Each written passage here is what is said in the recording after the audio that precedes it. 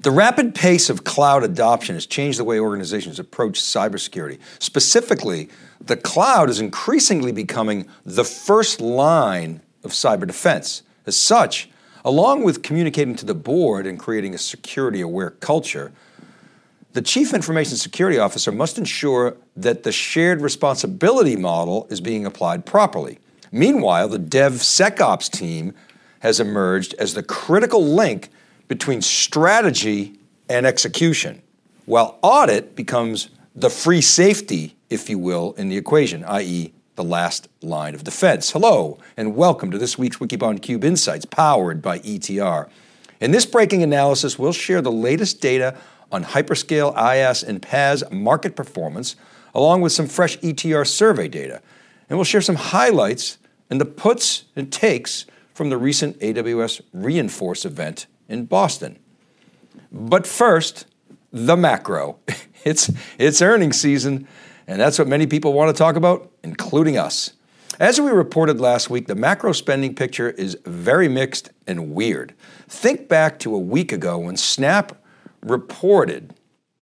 A player like Snap misses and the NASDAQ drops 300 points. Meanwhile, Intel, the great semiconductor hope for America, misses by a mile, cuts its revenue outlook by 15% for the year, and the NASDAQ was up nearly 250 points just ahead of the close. Go figure. Earnings reports from Meta, Google, Microsoft, ServiceNow, and some others underscored cautious outlooks, especially those exposed to the advertising revenue sector. But at the same time, Apple, Microsoft, and Google were, let's say, less bad than expected, and that brought a sigh of relief. And then there's Amazon, which beat on revenue, it beat on cloud revenue, and it gave positive guidance. The NASDAQ has seen this month a best month since the isolation economy, which breaking analysis contributor Chip Symington attributes to what he calls an oversold rally. But there are many unknowns that remain. How bad will inflation be? Will the Fed really stop tightening after September? The Senate just approved a big spending bill along with corporate tax hikes, which generally don't favor the economy. And on Monday, August 1st, the market will likely realize that we are in the summer quarter and there's some work to be done. Which is why it's not surprising that investors sold the NASDAQ at the close today on Friday. Are people ready to call the bottom? Some maybe, but there's still lots of uncertainty. However, the cloud continues its march despite some very slight deceleration in growth rates from the two leaders. Here's an update of our Big Four IaaS quarterly revenue data. The Big Four hyperscalers will account for $165 billion in revenue this year, slightly lower than what we had last quarter. We expect AWS to surpass $83 billion this year in revenue. Azure will be more than two-thirds the size of AWS, a milestone for Microsoft. Both AWS and Azure came in slightly below our expectations, but still very solid growth at 33% and 46% respectively. GCP, Google Cloud Platform, is the big concern. By our estimates, GCP's growth rate decelerated from 47% in Q1 and was 38% this past quarter. The company is struggling to keep up with the two giants. Remember, both GCP and Azure, they play a shell game and hide the ball on their IaaS numbers. So we have to use survey data and other means of estimating. But this is how we see the market shaping up in 2022. Now, before we leave the overall cloud discussion, here's some ETR data that shows the net score or spending momentum granularity for each of the hyperscalers. These bars show the breakdown for each company, with net score on the right and in parentheses, net score from last quarter. Lime green is new adoptions, forest green is spending up 6% or more, the gray is flat, pink is spending is 6% down or worse, and the bright red is replacement or churn. Subtract the reds from the greens and you get net score. One note is this is for each company's overall portfolio, so it's not just cloud, so it's a bit of a mixed bag, but there are a couple points worth noting. First, anything above 40% or 40 here is shown on the chart is considered elevated. AWS, as you can see, is well above that 40% mark, as is Microsoft. And if you isolate Microsoft's Azure, only Azure, it jumps above AWS's momentum. Google is just barely hanging on to that 40 line, and Alibaba is well below, with both Google and Alibaba showing much higher replacements, that bright red. But here's the key point. AWS and Azure have virtually no churn, no replacements in that bright red. And all four companies are experiencing single-digit numbers in terms of decreased spending within customer accounts. People may be moving some workloads back on-prem selectively, but repatriation is definitely not a trend to bet the house on, in our view. Okay, let's get to the main subject of this breaking analysis. theCUBE was at AWS re:Inforce in Boston this week, and we have some observations to share. First, we had keynotes from Stephen Schmidt, who used to be the Chief Information Security Officer at Amazon Web Services. Now he's the CSO, the Chief Security Officer of Amazon overall. He dropped the I in his title. CJ Moses is the CISO for AWS. Kirk Kufield of AWS also spoke, as did Lena Smart, who's the MongoDB CISO, and she keynoted and also came on theCUBE. We'll come back to her in a moment. The key point Schmidt made, one of them anyway, was that Amazon sees more data points in a day than most organizations see in a lifetime. Actually, it adds up to quadrillions over a fairly short period of time. I think he said within a month. That's a quadrillion is 15 zeros, by the way. Now, there was drill-down focus on data protection and privacy, governance, risk, and compliance, GRC, identity, big topic, both within AWS and the ecosystem, network security, and threat detection. Those are the five really highlight areas. re:Inforce is really about bringing a lot of best practice guidance to security practitioners, like how to get the most out of AWS tooling. Schmidt had a very strong statement saying, he said, I can assure you with a 100% certainty that single controls and binary states will absolutely positively fail. Hence, the importance, of course, of layered security. We heard a little bit of chat about getting ready for the future and skating to the security puck where quantum computing threatens to hack all of the existing cryptographic algorithms, and how AWS is trying to get in front of all that, and a new NIST set of algorithms came out. AWS is testing, and we'll talk about that maybe in the future, but that's a ways off. And by its prominent presence, the ecosystem was there in force to talk about their role in filling the gaps and picking up where AWS leaves off. We heard a little bit about ransomware defense, but surprisingly, at least in the keynotes, no discussion about air gaps, which we've talked about in previous breaking analysis as a key factor. We heard a lot about services to help with threat detection and container security and DevOps, et cetera, but there really wasn't a lot of specific talk about how AWS is simplifying the life of the CISO. Now, maybe it's inherently assumed, as AWS did a good job stressing that security is job number one. Very credible and believable on that front. But you have to wonder if the world is getting simpler or more complex with cloud. And you might say, well, Dave, come on, of course it's better with cloud. But look, attacks are up. The threat surface is expanding, and new exfiltration records are being set every day. I think the hard truth is the cloud is driving businesses forward and accelerating digital, and those businesses are now exposed more than ever. And that's why security has become such an important topic to boards and throughout the entire organization. Now, the other epiphany that we had at re:Inforce is that there are new layers and a new trust framework emerging in cyber. Roles are shifting, and as a direct result of the cloud, things are changing within organizations. And this first hit me in a conversation with longtime cyber practitioner and Wikibon colleague from our early Wikibon days and friend Mike Versace. And I spent 2 days testing the premise that Michael and I talked about. And here's an attempt to put that conversation into a graphic. The cloud is now the first line of defense. AWS specifically, but hyperscalers generally, provide the services, the talent, the best practices, and automation tools to secure infrastructure and their physical data centers. And they're really good at it. The security inside of hyperscale clouds is best of breed, it's world class. And that first line of defense does take some of the responsibility off of CISOs, but they have to understand and apply the shared responsibility model, where the cloud provider leaves it to the customer, of course, to make sure that the infrastructure they're deploying is properly configured.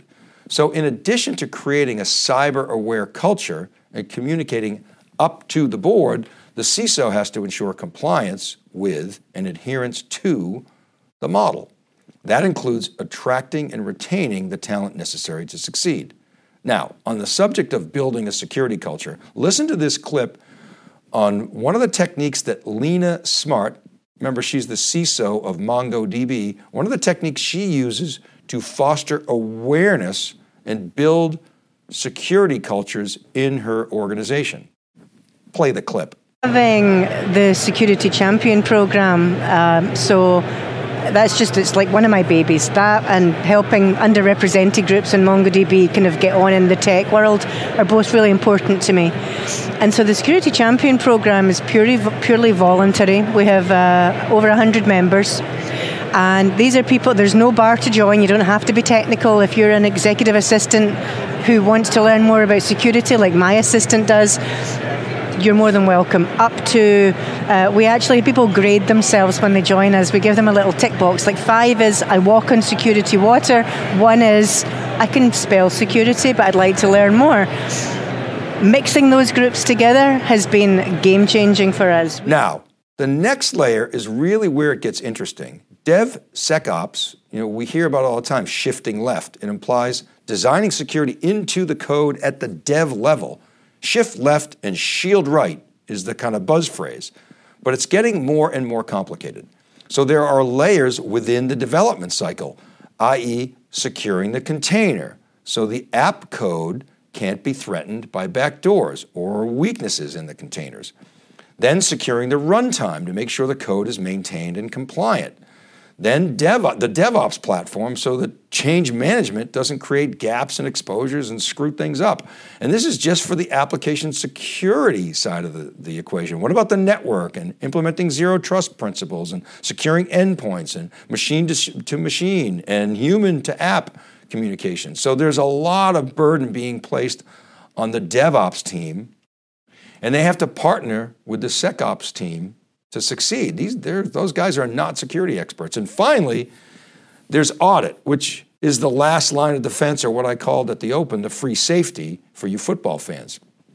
They have to do more than just tick the box for the board. That doesn't cut it anymore. They really have to know their stuff and make sure that what they sign off on is real. And then you throw ESG into the mix, is becoming more important, making sure the supply chain is green and also secure.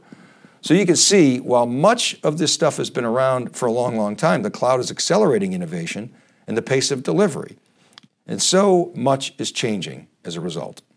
Now, next I want to share a graphic that we shared last week, but a little different twist. It's an XY graphic with net score or spending velocity on the vertical axis and overlap or presence in the data set on the horizontal, with that magic 40% red line as shown. Okay, I won't dig into the data and draw conclusions because we did that last week, but 2 points I want to make. First, look at Microsoft in the upper right-hand corner. They are big in security, and they're attracting a lot of dollars in the space. We've reported on this for a while. They're a 5-star security company. And every time, from a spending standpoint, in ETR data, that little methodology we use, every time I've run this chart, I've wondered, where the heck is AWS? Why aren't they showing up there? If security is so important to AWS, which it is, and its customers, why aren't they spending money with Amazon on security? And I asked this very question to Merritt Baer, who resides in the office of the CISO at AWS. Listen to her answer. This doesn't mean don't spend on security. There is a lot of goodness that we have to offer in ESS, external security services. But I think one of the unique parts of AWS is that we don't believe that security is something you should buy. It's something that you get from us. It's something that we do for you a lot of the time. I mean, this is the definition of the shared responsibility model, right? Now, maybe that's good messaging to the market. Merritt, didn't say it outright, but essentially Microsoft, they charge for security. At AWS, it comes with the package. But it does answer my question. And of course, the fact is that AWS can subsidize all this with egress charges. Now, on the flip side of that, you got Microsoft they're competing now. We can take CrowdStrike, for instance. Microsoft and CrowdStrike, they compete with each other head to head. So it's an interesting dynamic within the ecosystem. Okay, but I want to turn to a powerful example of how AWS designs in security, and that is the idea of confidential computing. Of course, AWS is not the only one, but we're coming off a Reinforce, and I really want to dig into something that David Floyer and I have talked about in previous episodes. And we had an opportunity to sit down with Arvind Raghu and J.D. Bean, two security experts from AWS, to talk about this subject. And let's share what we learned and why we think it matters. First, what is confidential computing? That's what this slide is designed to convey. To AWS, they would describe it this way. It's the use of special hardware and the associated firmware that protects customer code and data from any unauthorized access while the data is in use, i.e. while it's being processed. That's oftentimes a security gap. And there are two dimensions here. One is protecting the data and the code from operators on the cloud provider, i.e. in this case, AWS, and protecting the data and code from the customers themselves. In other words, from admin level users or possible malicious actors on the customer side where the code and data is being processed. And there are three capabilities that enable this. First, the AWS Nitro system, which is the foundation for virtualization. The second is Nitro Enclaves, which isolate environments. And then third, the Nitro Trusted Platform Module, TPM, which enables cryptographic assurances of the integrity of the Nitro instances. Now, we've talked about Nitro in the past, and we think it's a revolutionary innovation, so let's dig into that a bit. This is an AWS slide that was shared about how they protect and isolate data and code. On the left-hand side is a classical view of a virtualized architecture. You have a single host or a single server, and those white boxes represent processors on the main board, x86, or it could be Intel or AMD or alternative architectures.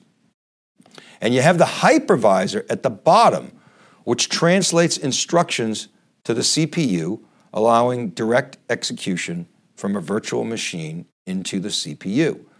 But notice, you also have blocks for networking and storage and security. And the hypervisor emulates or translates IOs between the physical resources and the virtual machines, and it creates some overhead. Now, companies like VMware have done a great job, and others of stripping out some of that overhead, but there's still an overhead there. That's why people still like to run on bare metal. Now, and while it's not shown in the graphic, there's an operating system in there somewhere, which is privileged, so it's got access to these resources, and it provides the services to the VMs. Now, on the right-hand side, you have the Nitro system. And you can see immediately the differences between the left and right, because the networking, the storage, and the security, the management, et cetera, they've been separated from the hypervisor and that main board, which has the Intel, AMD, throw in Graviton and Trainium, whatever XPUs are in use in the cloud. And you can see that orange Nitro hypervisor. That is a purpose-built, lightweight component for this system.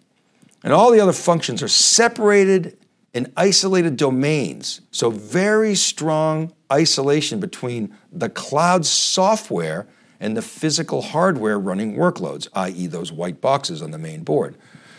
Now, this will run at practically bare metal speeds. And there are other benefits as well. One of the biggest is security. As we've previously reported, this came out of AWS's acquisition of Annapurna Labs, which we've estimated was picked up for a measly $350 million, which is a drop in the bucket for AWS to get such a strategic asset. And there are three enablers on this side. One is the Nitro cards, which are accelerators to offload that wasted work that's done in traditional architectures by typically the x86. We've estimated 25 to 30% of core capacity and cycles is wasted on those offloads. The second is the Nitro security chip, which is embedded and extends the root of trust to the main board hardware. And finally, the Nitro hypervisor, which allocates memory and CPU resources. So the Nitro cards communicate directly with the VMs without the hypervisors getting in the way, they're not in the path. And all that data is encrypted while it's in motion, and of course, encryption at rest has been around for a while. We asked AWS, we presumed it was an ARM-based architecture. We wanted to confirm that, or is it some other type of maybe hybrid using x86 and ARM?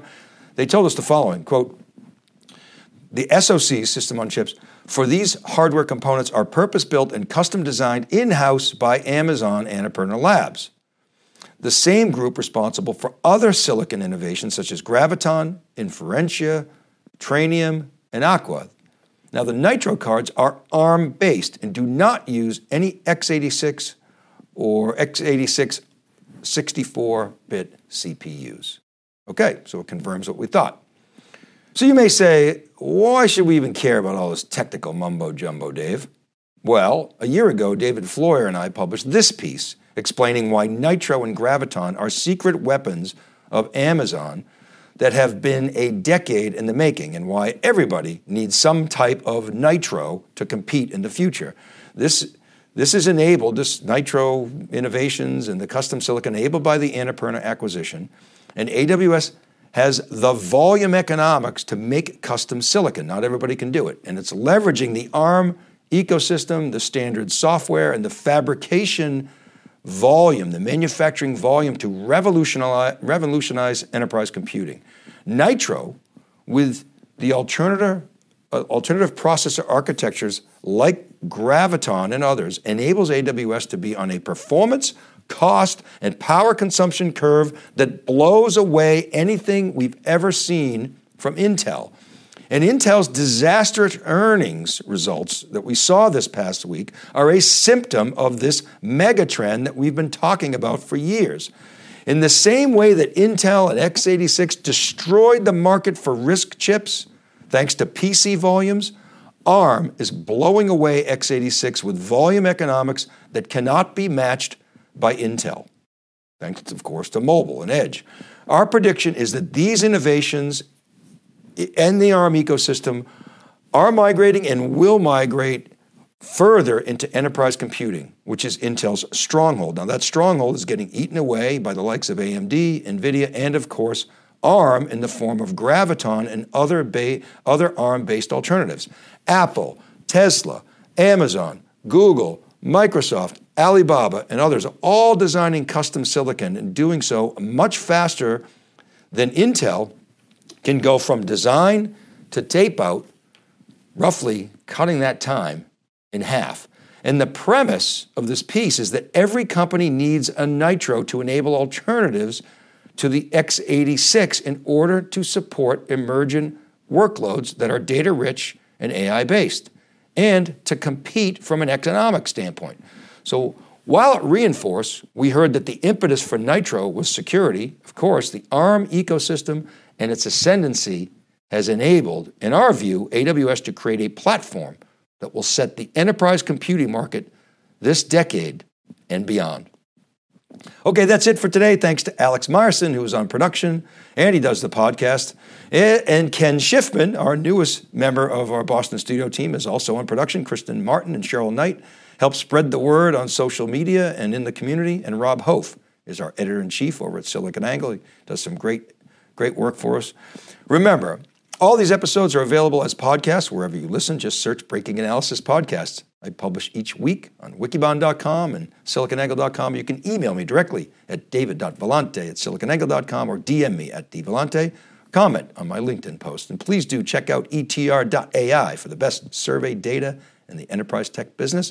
This is Dave Vellante for theCUBE Insights powered by ETR. Thanks for watching. Be well. And we'll see you next time on Breaking Analysis.